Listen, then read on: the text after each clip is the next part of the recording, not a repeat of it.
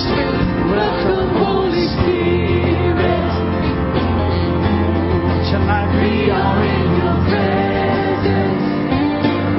Fill us with your power. Fill us with your power. Live inside of me.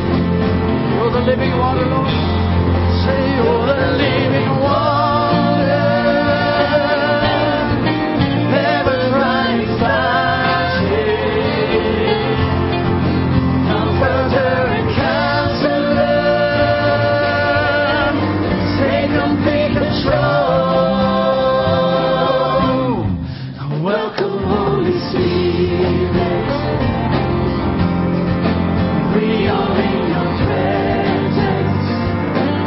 With your power, fill us with your power. Live inside of me. Tell him tonight you're the living water. Well, you're the living water. Never running fountain. Comforter and counselor. Lord, take complete control.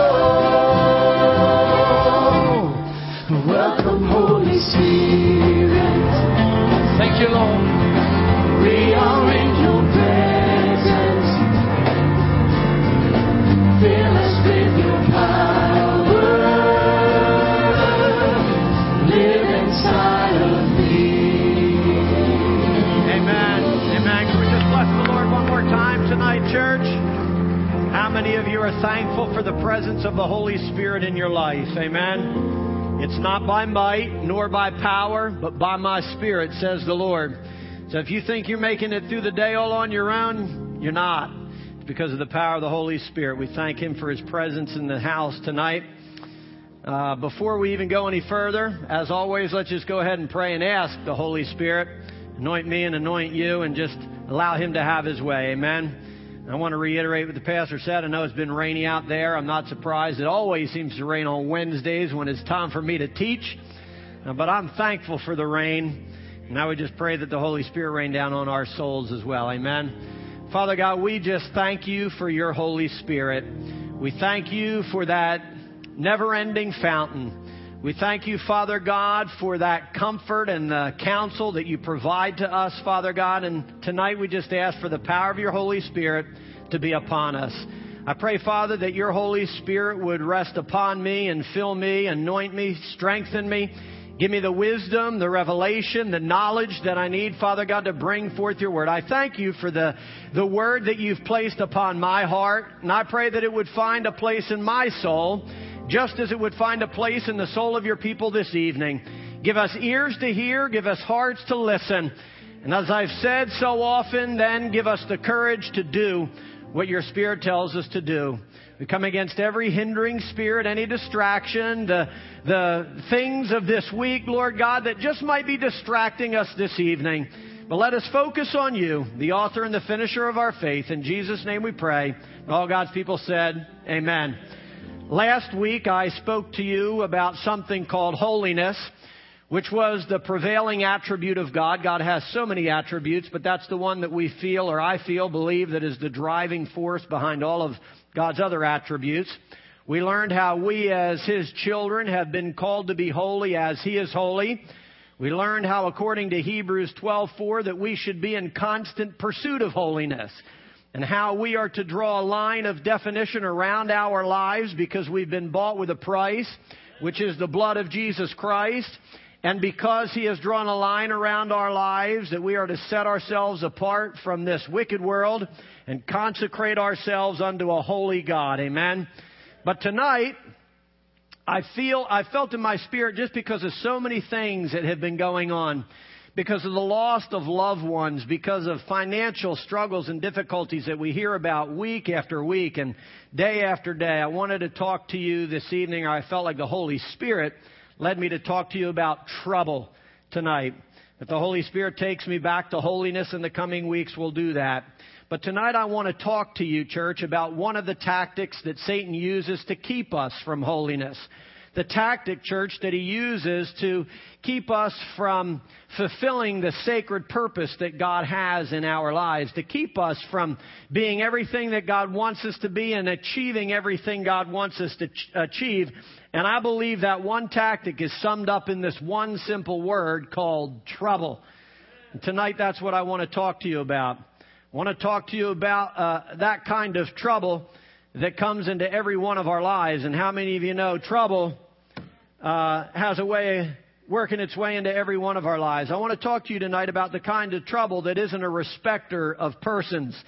The kind of trouble that doesn't care what age you are. It doesn't care what color you are. It doesn't care what kind of house you live in or what kind of car you drive. It doesn't care what kind of ministry you're in, whether it's in the house of God or whether it's out there in the world. There is a trouble that is no respecter of persons. The trouble that I want to talk to you about tonight, it can strike at any moment. It can strike in the middle of the morning. It can strike when you wake up. It can strike when you walk along the way. It can strike at the dinner table. This kind of trouble that I'm talking about isn't restricted to any time frame. It can come into our life at any moment. It's the kind of trouble, church, that has the power to terrify our soul if we allow it to.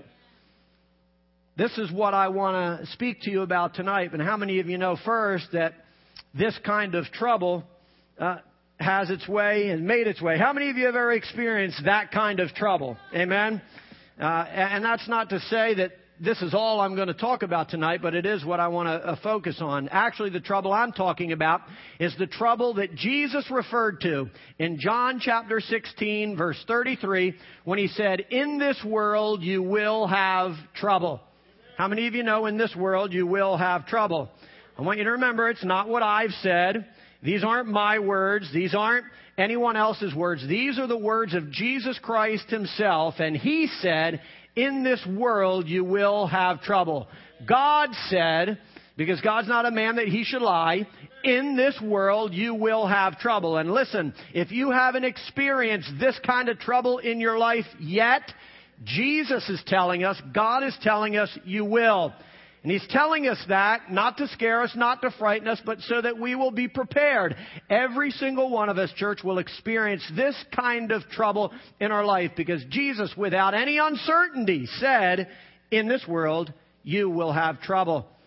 No one is exempt from the kind of trouble that Jesus is talking about. No one is exempt from this tactic that the devil will use to frighten us and scare us and try to get us to fall aside or lose our faith or anything else that you might say. This is the kind of trouble that every single one of us will experience, and we need to be prepared for it. The kind of trouble that the devil brings into our life is the kind of trouble that comes against our joy, and it comes against our peace, and it comes against our faith, and it comes against our hope, and it comes against even like perseverance that I talked to you about 2 weeks ago, because how many of you know the last thing the devil wants you to do is to persevere in your faith? The last thing the devil wants to do is for you to keep fighting the fight and keep running the race and keep on keeping the faith. So what does he do? He brings trouble into your life.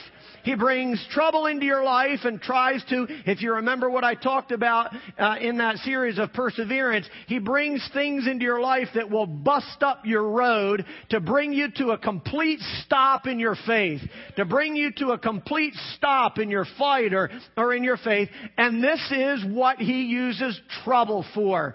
Trouble is what creates potholes in your life. Trouble is what causes fear in your life. Trouble is what presses in around you and just causes all sorts of devastation in your life. I believe it's the number one tool or tactic that the devil brings into our life to cause us to stop running our race of faith. It's this thing called trouble. According to Jesus himself, in chapter 16, verse 33, this trouble will come into our life. But understand, I don't want to bring you this message tonight to scare you. Jesus didn't bring these words to disappoint His disciples. He didn't bring these words to discourage His disciples. He didn't bring this word about trouble into their life to just bring them down and to cause their faith to be nullified or cause their faith to drip or to drop. He brought this word about trouble into their life so that they might be built up in their faith, so that they might be encouraged in their faith, so that they might be better equipped and prepared to face the trouble that the devil will bring into their life. And I'm not bringing you these words tonight to discourage you or to disappoint you, to cause you to go around disappointed or discouraged. I'm bringing the message tonight so that you might know what to do when trouble comes your way. So that you might know what to do when trouble opens up its mouth and tries to devour your joy and tries to devour your strength and tries to devour your peace and tries to devour your hope and every other area of your life. Jesus said this in verses 1 and 33. He didn't just talk about trouble. He told us that we can have peace in the midst of trouble. He told us that we can stand strong in the midst of the storm, that we can have peace in the midst of pain. Because in verse 31 and verse 1, Jesus said, I have told you these things to keep you from stumbling. I have told you, then I'm going to talk to you about what things Jesus told them. But He said, I told you these things to keep you from stumbling, to keep you from falling, to keep you from failing, to keep you from tripping over the potholes and the pitfalls that the devil will bring into your life. I told you these things so that you might walk strong and that you might walk true. And in verse 33, Jesus says the very same thing. I have told you these things so that in me you might have peace. The truth is, in this world, you and I will have trouble, Jesus said. But He goes on or even prefaces it by saying, but I have told you these things so that in me you might have peace. And if you go back in the book of John and look at all of the things that Jesus talked to His disciples about, you'll understand what He's referring to when He says, I've told you these things so that you might have peace. I have told you why I came into this world, Jesus was saying, so that you might have peace. I've told you about oneness with the Father. I've told you about the role of my Holy Spirit. I've told you about and told you that I am the vine and you are the branches, and anyone that abides in me shall ask anything in my name and they shall have it. I told you these things, Jesus said, so that in me you might have peace. I've told you all about prayer, Jesus was telling His disciples. I've told you all about my promises, Jesus was telling His disciples. I've told you all about the power and the purpose of my Holy Spirit, Jesus was saying. I've told you these things so that in me you might have peace. I've told you all of these things because I know, disciples, that trouble's going to come into your life and heartache's going to come into your life and sadness is going to come into your life and situations beyond your control are going to come into your life. But I've told you all of these things so that in the midst of trouble, guess what? You can have peace. So that in the midst of the storm, you can stand firm and not stumble. You see, Jesus didn't tell them about trouble to make them discouraged and dismayed. He talked to them all about trouble so that in the midst of it, guess what? They can have peace. How many of you want peace in the midst of the storm? Amen? How many of you know that God can offer it? That's why He has told us these things. Why do you think I talk to you about holiness on Wednesday night? Why do you think I talk to you about perseverance on Wednesday night? Why do you think I've shared with you so many of the series that I have? Why do you think Pastor's preaching to you on Sunday about an all-consuming love for the Lord? Why? So that with these things you might have peace. We tell you these things and teach you these things and preach you these things so that when you go out in that world that just seems to come against you, you can have peace. So that you can stand strong. Listen, there's no greater way for you to have peace than when you have an all-consuming love for the Lord. And if you can learn that and you can receive that into your life, guess what? It doesn't matter whether hell or high water comes your way, you're going to have peace. Listen to me and understand. If you understand what it means to be holy, when you understand what it means to be set apart unto God, when you understand what it means to have a line drawn around your life, it doesn't matter what comes against you, you shall have peace. the Holy Spirit says. This is why we teach you these things. I told you these things, Jesus said, so that in me you might have peace. In this world, you're going to have trouble, but in me, you're going to have peace. Listen, if you're not in Jesus Christ, you're not going to have any peace. I don't care what yoga class you go to. I don't care what transcendental meditation you go to. I don't care what psychiatrist you don't go to. I don't care what self-help courses you take. If you're not in Jesus Christ, you can have no peace. You can't. He is the Prince of Peace. He is the owner of peace. He is peace. And if you don't have Jesus, you can't have peace. You might have it for a second. You might have it for a moment. But when trouble comes your way, your life will fall apart if you are not in Jesus Christ. Why do you think Jesus taught them about Him being the vine and them being the branches? Because apart from me, you can do nothing. You can't have peace. In this world you will have trouble, Jesus said. It's guaranteed. But there's also a guarantee that if you are in me, you shall have peace. If you are in me, you shall find victory. If you are in me, you will walk strong and you will not stumble, church. This is what we need to understand. Listen, when Jesus talked about trouble in verse 33, it wasn't to discourage His disciples. It was to make them aware of the devil's tactics. He tells us that we need to be aware, that we should be alert. Listen, one of the biggest problems that we have as Christians is that we're ignorant to the devil's devices. We're ignorant to what he does because we're just so wrapped up in so many other things. Because we don't have good communion with God, because we're not sensitive to the Holy Spirit. Listen, the only way you're going to learn the devil's devices it's through the power of the Holy Spirit. It's through the power of God's Word. Listen, if you're not reading God's Word, you're ignorant to the devil's devices. You're ignorant. You don't know how the devil operates. But when you begin to open up the Holy Word and you begin to understand how the devil operates, you'll be prepared to do battle against him. Amen? And this is what Jesus was trying to teach us. We need to understand Jesus was just trying to make His disciples aware of the devil's devices when He talked about trouble. The reality is, church, in this carnal, earthly, sin-filled world that is covered with corruption, in this world that is dying and decaying, in this world that is ruled by Satan, you and I will have trouble. And we have to be prepared and equipped to handle it. And the only way that we will handle it is if we are in Christ, if we are in His Word, if we are in the Spirit, if we're in the house of God, if we're in fellowship, if we're in prayer, and I can go on and on and on. We must be in Christ in order to be prepared for trouble when it comes its way. Listen, Jesus didn't say trouble might come your way. He didn't say there's a 50% chance that trouble's going to come your way.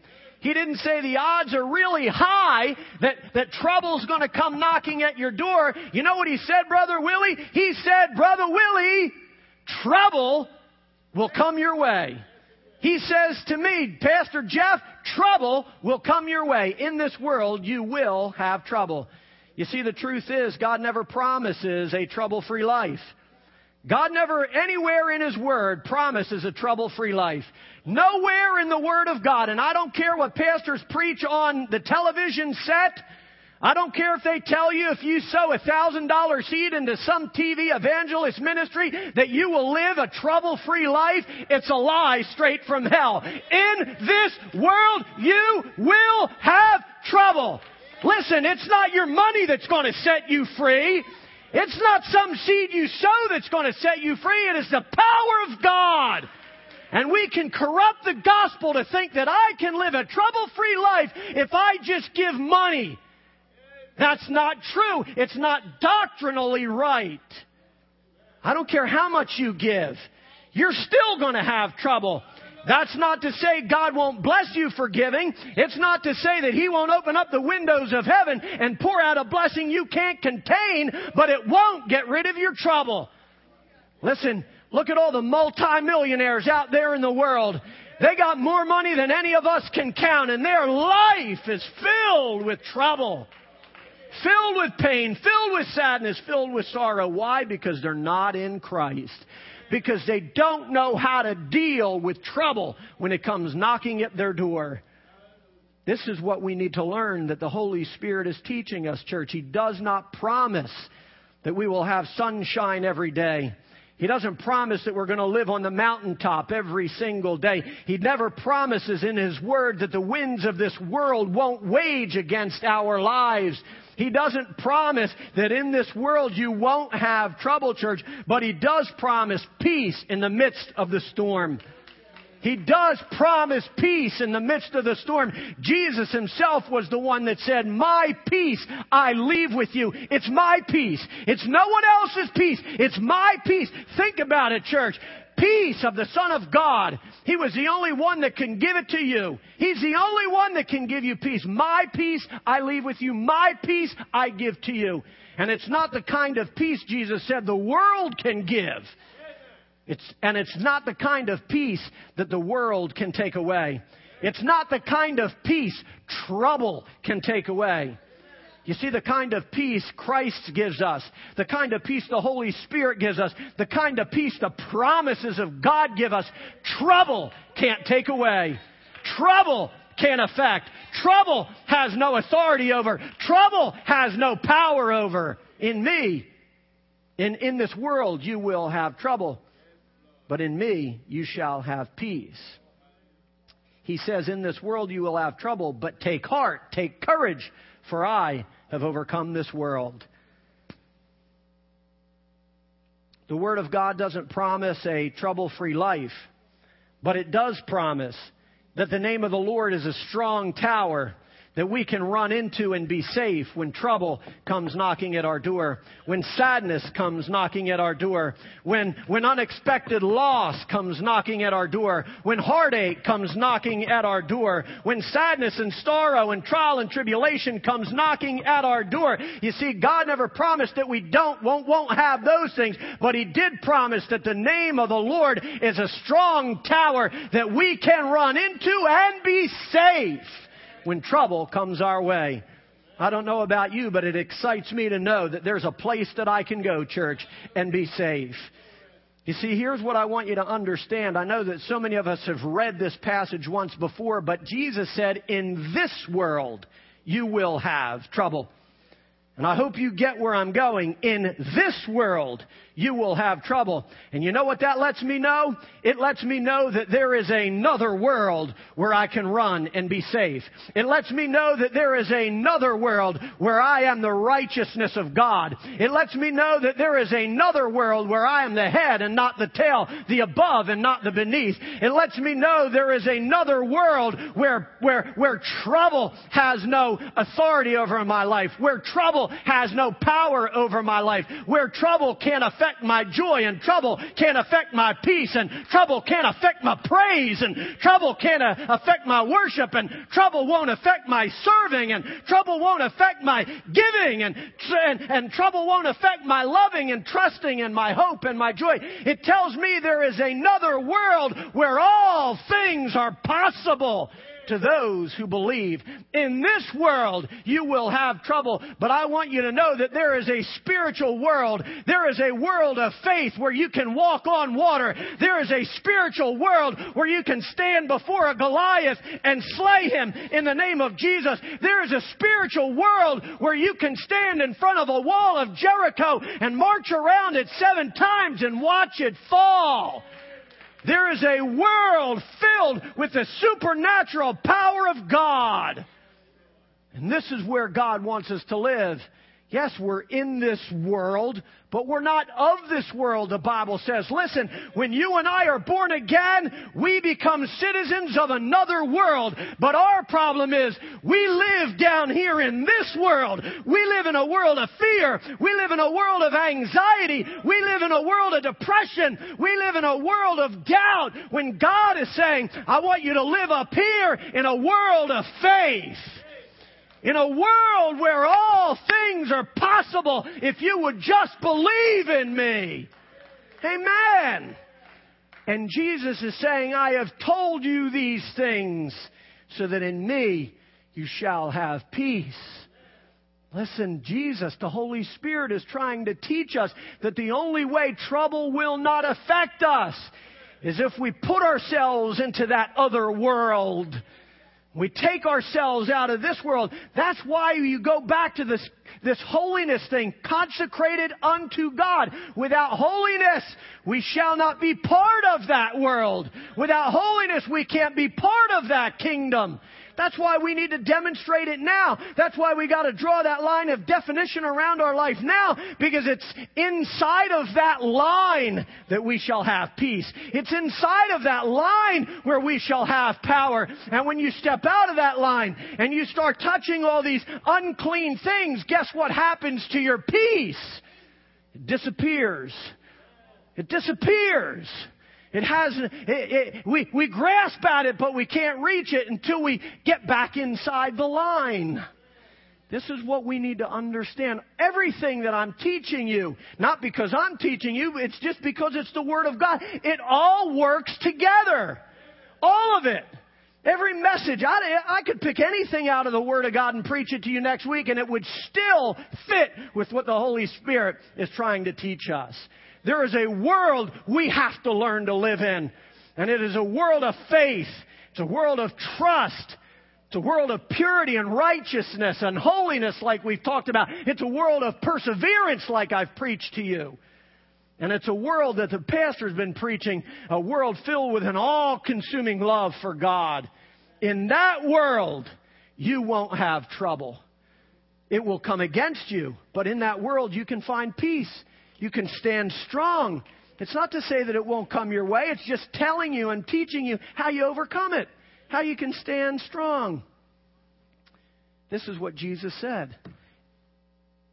That in me you shall have peace. There is a world, but one of the greatest reasons that we are overcome by trouble is because we're not living in Jesus Christ. One of the greatest reasons that the church is overcome by trouble, church, is because we're, like I said, living and moving and breathing in Jesus Christ. We're not living and moving and breathing in the world. We're living and moving and breathing the TV set and the TV God and Cosmopolitan and Hollywood and all these other things that the world has to offer. And we wonder why we don't have peace. We wonder why we keep falling. We wonder why we keep stumbling. It's because we're not living and moving and breathing in Jesus Christ. And this is what the Holy Spirit is charging and challenging us to do. If you want to have peace, you've got to live and move and breathe in Him. We're so easily overcome by trouble because we're not alive in Christ like we should be. We're struggling and being overcome by all these things that come against us, church, because we are not living in this world of faith like I talked about, like we should be. So trouble overtakes us.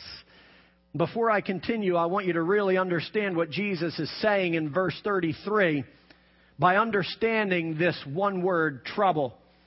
And this is what trouble means in the Hebrew language. I've taught you this so many times that, in our English language, it's so limited. But in the Hebrew, they can speak one word and it mean 20 different things. So that's when you got to crack out your thesaurus. And when you read one word, you crack out your thesaurus. And that's typically what that means in another language. But in the Hebrew, this is what trouble means. It means adversity, affliction, anguish, distress, tribulation. How many of you have ever had any of those troubles in your life?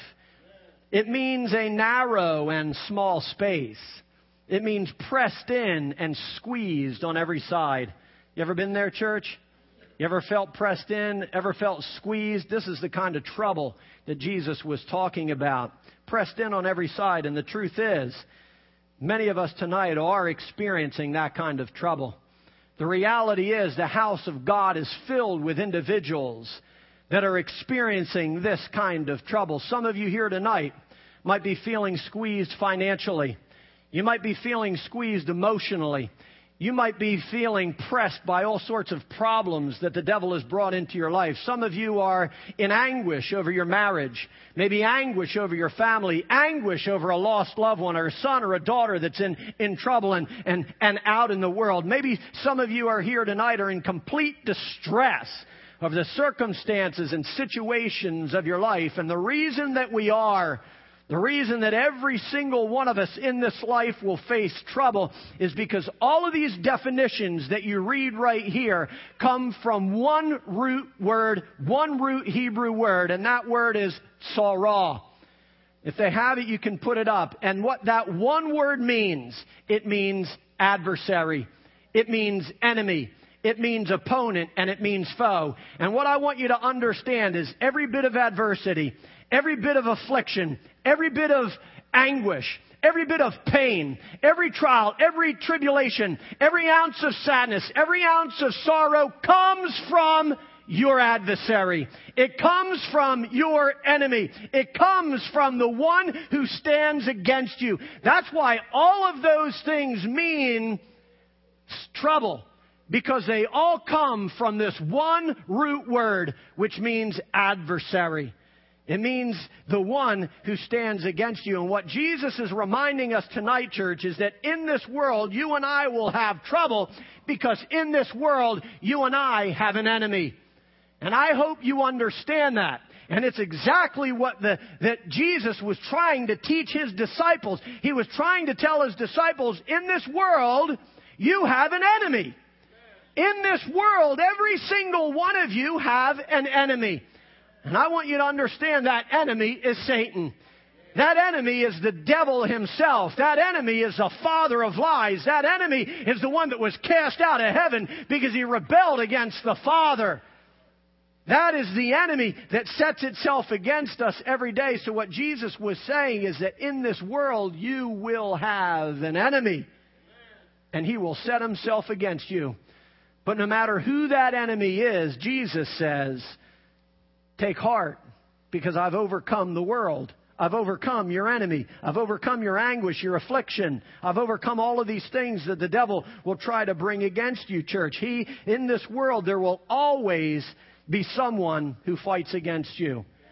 And I hope you understand, church, that your marriage has an enemy.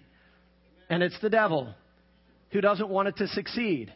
Your finances have an enemy. And it's the devil. And he wants to devastate them and destroy them. Your health has an enemy. And it's the devil. He wants to destroy it, wants to afflict it. Your sound mind has an enemy, and he'll do everything he can to destroy your mind. Your son and your daughter has an enemy. Your job has an enemy. Your company has an enemy.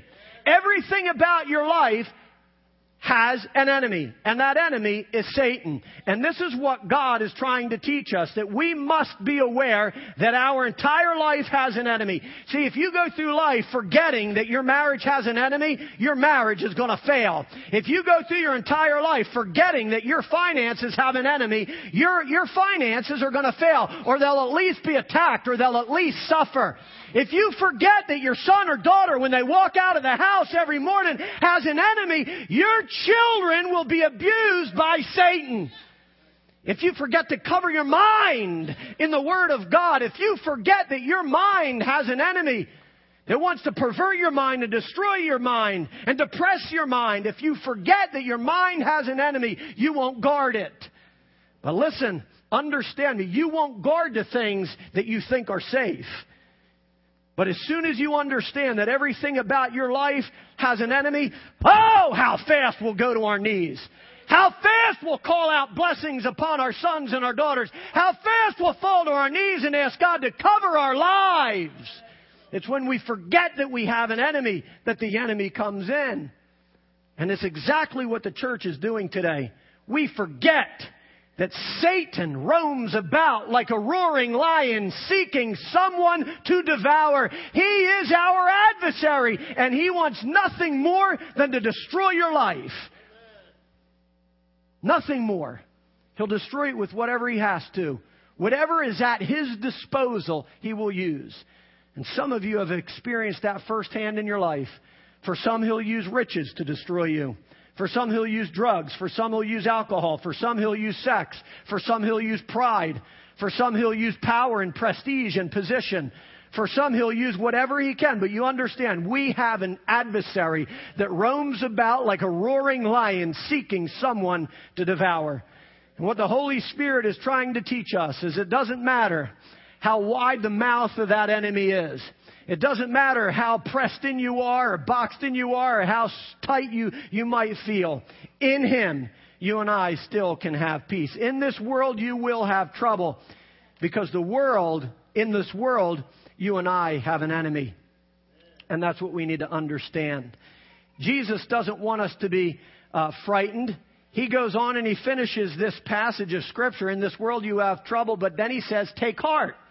He starts it by saying, I've told you these things so that you won't have trouble. Then he goes in and he says, in this world you will have trouble. And then he finishes by saying, but take heart. He finishes by saying, lift up your soul. He finishes by saying, but be strengthened in your faith because I have overcome this world. You see, there's nothing that you will face in your life that Christ has not already overcome. There's nothing you or I will face in our life that the Father has not already conquered. That's why we are more than conquerors through Christ Jesus who loves us, church. And it's exactly why Psalm 46:1 says, God is my refuge and my strength. He is an ever-present help in a time of trouble. And this is why we should take heart, church, because He is an ever-present help in a time of trouble. He tells us that trouble is coming our way, but then He says, take heart, because I am an ever-present help in that time of trouble. And when you put all the other definitions into that word trouble, you even get a better understanding. Because what He's saying is, I am an ever-present help in a time of anguish. I'm an ever-present help in a time of affliction. I'm an ever-present help in a time of sadness or sorrow. I'm an ever-present help when the devil, your enemy, your adversary, roams about your life. I am an ever-present help. And what the Holy Spirit wants us to do is to turn to Him, church. What we need to understand is that God is a help that's always there. Amen? That God is a help that will never leave you or forsake you. That God is a help that won't walk out when the lights go off. God is a help that won't run away when the winds begin to blow, when the flames get hot, when your boat starts to get tossed to and fro. Our God is an ever-present, always there, always faithful, always near help in our time of trouble, church. David wrote these words because he knew that whenever his adversary, the devil, came against him, God was there. Whenever David felt pressed in, read all of the Psalms, read his life. Whenever David felt squeezed, whenever he felt like the enemy was trying to squeeze the life out of him, whenever David felt like the enemy was encamped round about him, the Bible says David had peace because he knew his God was an ever-present help in a time of trouble. He knew, like Isaiah in chapter 43, verse 2, that if he walked through the waters, God would be there, and through the flame. You know that verse. You should all know it. He took heart because he knew the Word of God said, I have redeemed you. I have called you by name. Child, you are mine. And if there's any reason we should take heart, it's because God has redeemed us, because He's called us by name, because He's a friend that sticks closer than a brother, because if God is for us, then who can stand against us? But He said, when you walk through the waters, I will be there, and through the flame. You'll not be drowned. You'll not be burned. Why? Because I will be with you. And the first thing that the devil will try to get you to do is think God's abandoned you. The first thing the devil will try to get you to believe is God has forgotten all about you. The first thing the devil wants you to think is that God doesn't care about you, God doesn't love you. That you become like the disciples when they were on the sea in the storm and Jesus was asleep in the back of the boat and they ran to Him and said, Master, don't you care that we're perishing? It's the very thing that the devil wants you to think, that God doesn't care. But the Holy Spirit wants you to know tonight, church, that I don't care what you're going through, hell or high water, He is an ever-present help in a time of trouble. He helped Daniel in the lion's den. He helped Shadrach, Meshach, and Abednego in the fiery furnace. Because even the wicked king said, I thought I put 3 men in that fire, but why do I see a fourth? And that fourth that I see looks like the Son of God. Why? Because He is an ever-present help in a time of trouble. He won't leave us or forsake us, church. You need to start trying to find a place to whittle this down and come to an end. But we need to understand that He is an ever-present help in a time of trouble. David said, he even said, when I walk through the valley of the shadow of death, I will fear no evil, or I will fear no trouble. Why? because thou art with me. And what we need to understand, church, is that God is always with us. He is with us through every single storm we go through.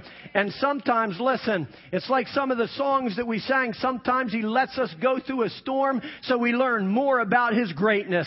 So we learn more about His goodness. So we learn more about His mercy. So we learn more about His promises and more about His power and more about His ability. You see, sometimes He lets us go through storms and trials and tribulations so we stop relying on our own strength and turn to God. So that we understand and come to that point that we've learned before that without Him we are nothing. Sometimes He lets us go through things so we grow deeper and deeper into the soil of Jesus Christ. So we need to, in all things, rejoice. Not because of the trouble that comes our way, but rejoice because in the midst of it, God is always there. Amen? So this is what we need to remember, church. That God is always there. David knew that when trouble surrounded him, and I want you to catch this. David knew that when trouble surrounded him, God surrounded his trouble. David knew that when his enemy surrounded him, God surrounded his enemy. And it's biblical. Because in 2 Kings chapter 6, and some of you know the story, maybe all of you do, but we find the story of the king of Aram who was trying to seize the prophet Elisha. And the reason that he was trying to seize the prophet Elisha was because every time the king of Aram went to war against the king of Israel, Elisha heard from God and went to the king of Israel and said, King, Aram's about to do this. And Aram's about to do this. He would tell the king, don't go here and do go there. He's going to do this and he's going to do that. How many of you know that's how good our God is? That He can foil the plans of the enemy. That He can direct your path so you avoid devastation in your life. I'm glad that the king of Israel listened. He listened to the voice of God. But so often we get a warning and we don't heed it. Amen? And we end up in a battle that we shouldn't be fighting. But the king of Israel listened. And he didn't go where he wasn't supposed to go. Did go where he was supposed to go. But here's the story. The king of Aram got so mad that he was about to execute all of his military leaders because he thought he had a mole. He thought he had a spy that was going to the king of Israel and telling them all of his moves. But before one of them was about to be put to death, he said, "Oh no, king, it's not us. It's this prophet called Elisha." What do you mean? Prophet called Elisha's the one that's hearing from God. It's like, the Bible says, it's like he was in the room with us.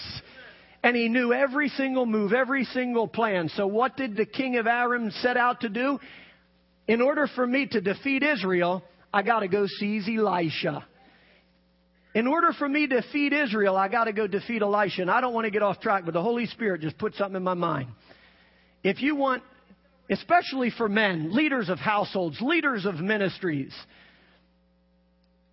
the only way that the devil's going to defeat your marriage and the only way that he's going to defeat your relationship is by seizing the one that's in charge. By seizing the one that God has appointed. So make sure that you fill your role. Don't let the enemy come in and seize your marriage or seize anything about your life. You need to put yourself under God's covering. But anyway, here's what happened. He sets out to seize Elisha. And the Bible tells us, if you go to verses 13 through 17, you find that one night while Elisha and the servant were asleep in their tent, that the king of Aram and some of his army, I don't know the exact numbers, but some of his army came and lay in wait around the city. They didn't attack right away because they probably thought, well, Elisha knows exactly what's about to happen and we need to be cautious and we need to be careful. If he got burnt so many times, I guarantee you he's going to be cautious this time before he approaches Elisha because he doesn't want to get caught in an ambush. So he lays in wait around the city. And the Bible tells us that early in the morning, Elisha's servant awakes and he goes out for whatever reason. He steps out, and when he steps out, he looks up into the hills and he sees that their entire camp is surrounded by the enemy. He sees all of he sees the Aramean army. He sees soldiers, the Bible says, and he sees chariots, and he sees horses surrounding their city. And he panics, the Bible says. And we go on, and it says that he ran to his master, which was Elisha.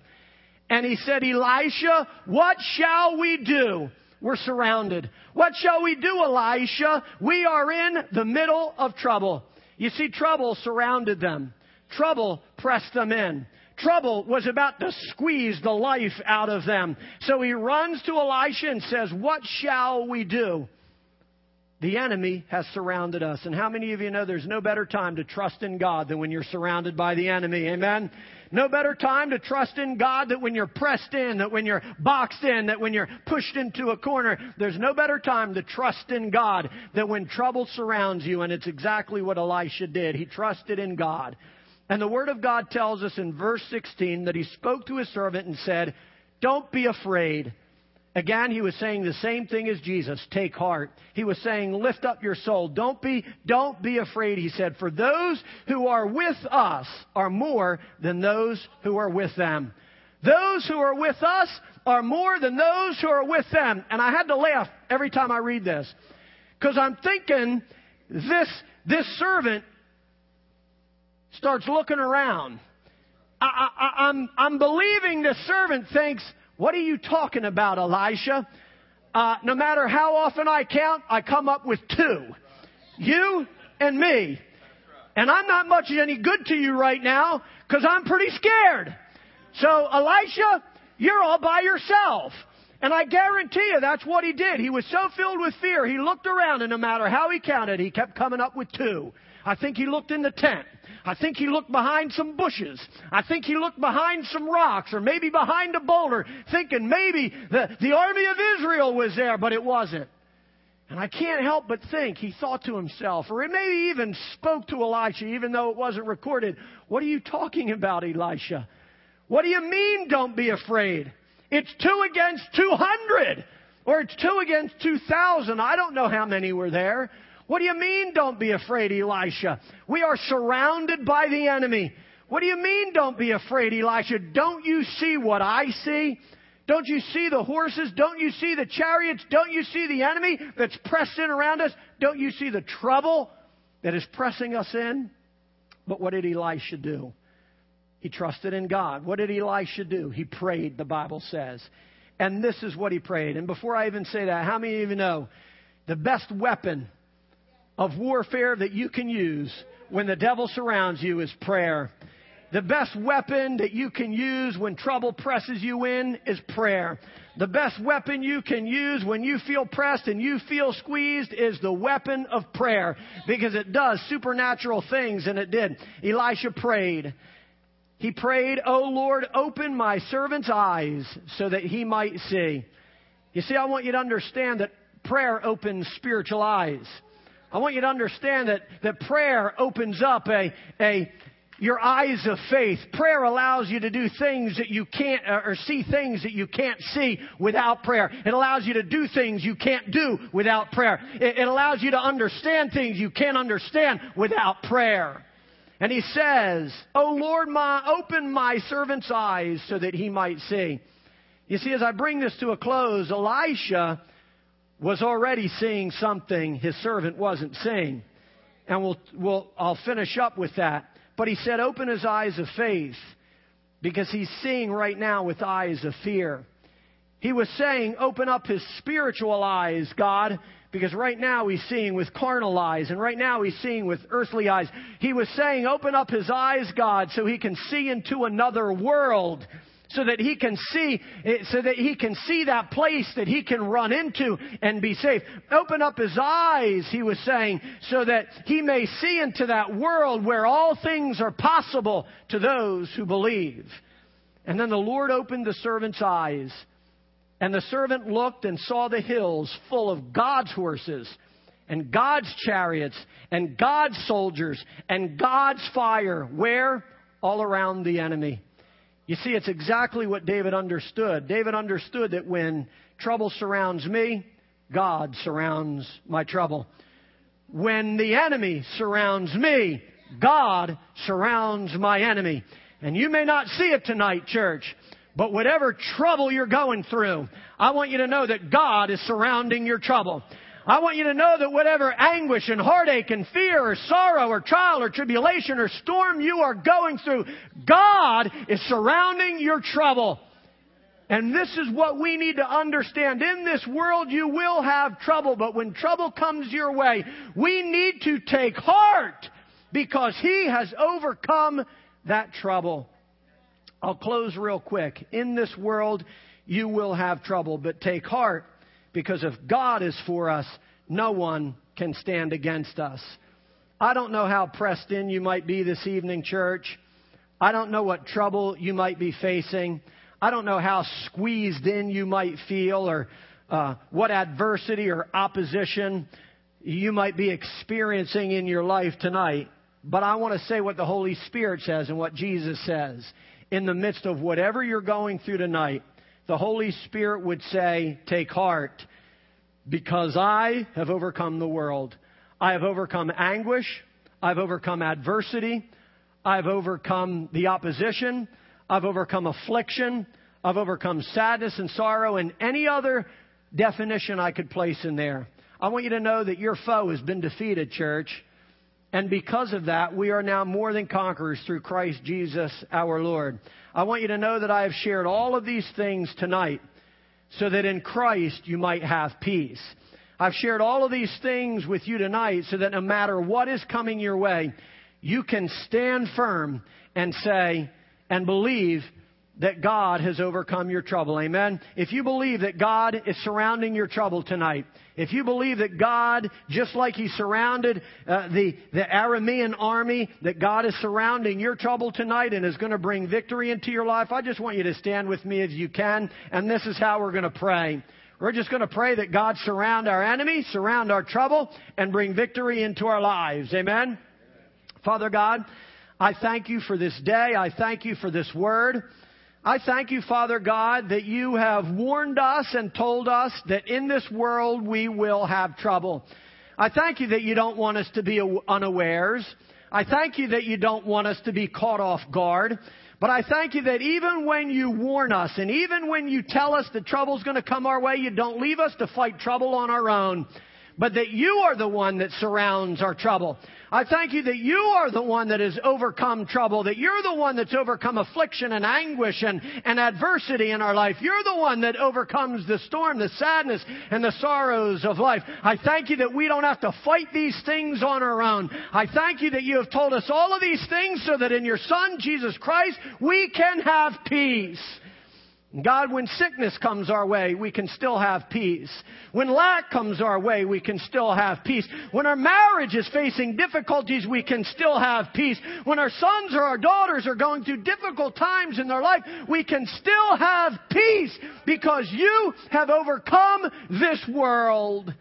I pray, God, that You would help us to always be mindful of the tactics of the enemy. Let us not be lazy. Let us watch. Let us be alert. Let us do all the things that we can, but most of all, help us to find ourselves in Christ so that we can find peace and victory in our lives. And all of God's people said, amen. Amen. Can we just bless the Lord tonight, church? Amen. If you have a special request, be happy to tarry with you as always. Otherwise, be blessed and know that God is an ever-present help in a time of trouble. Amen.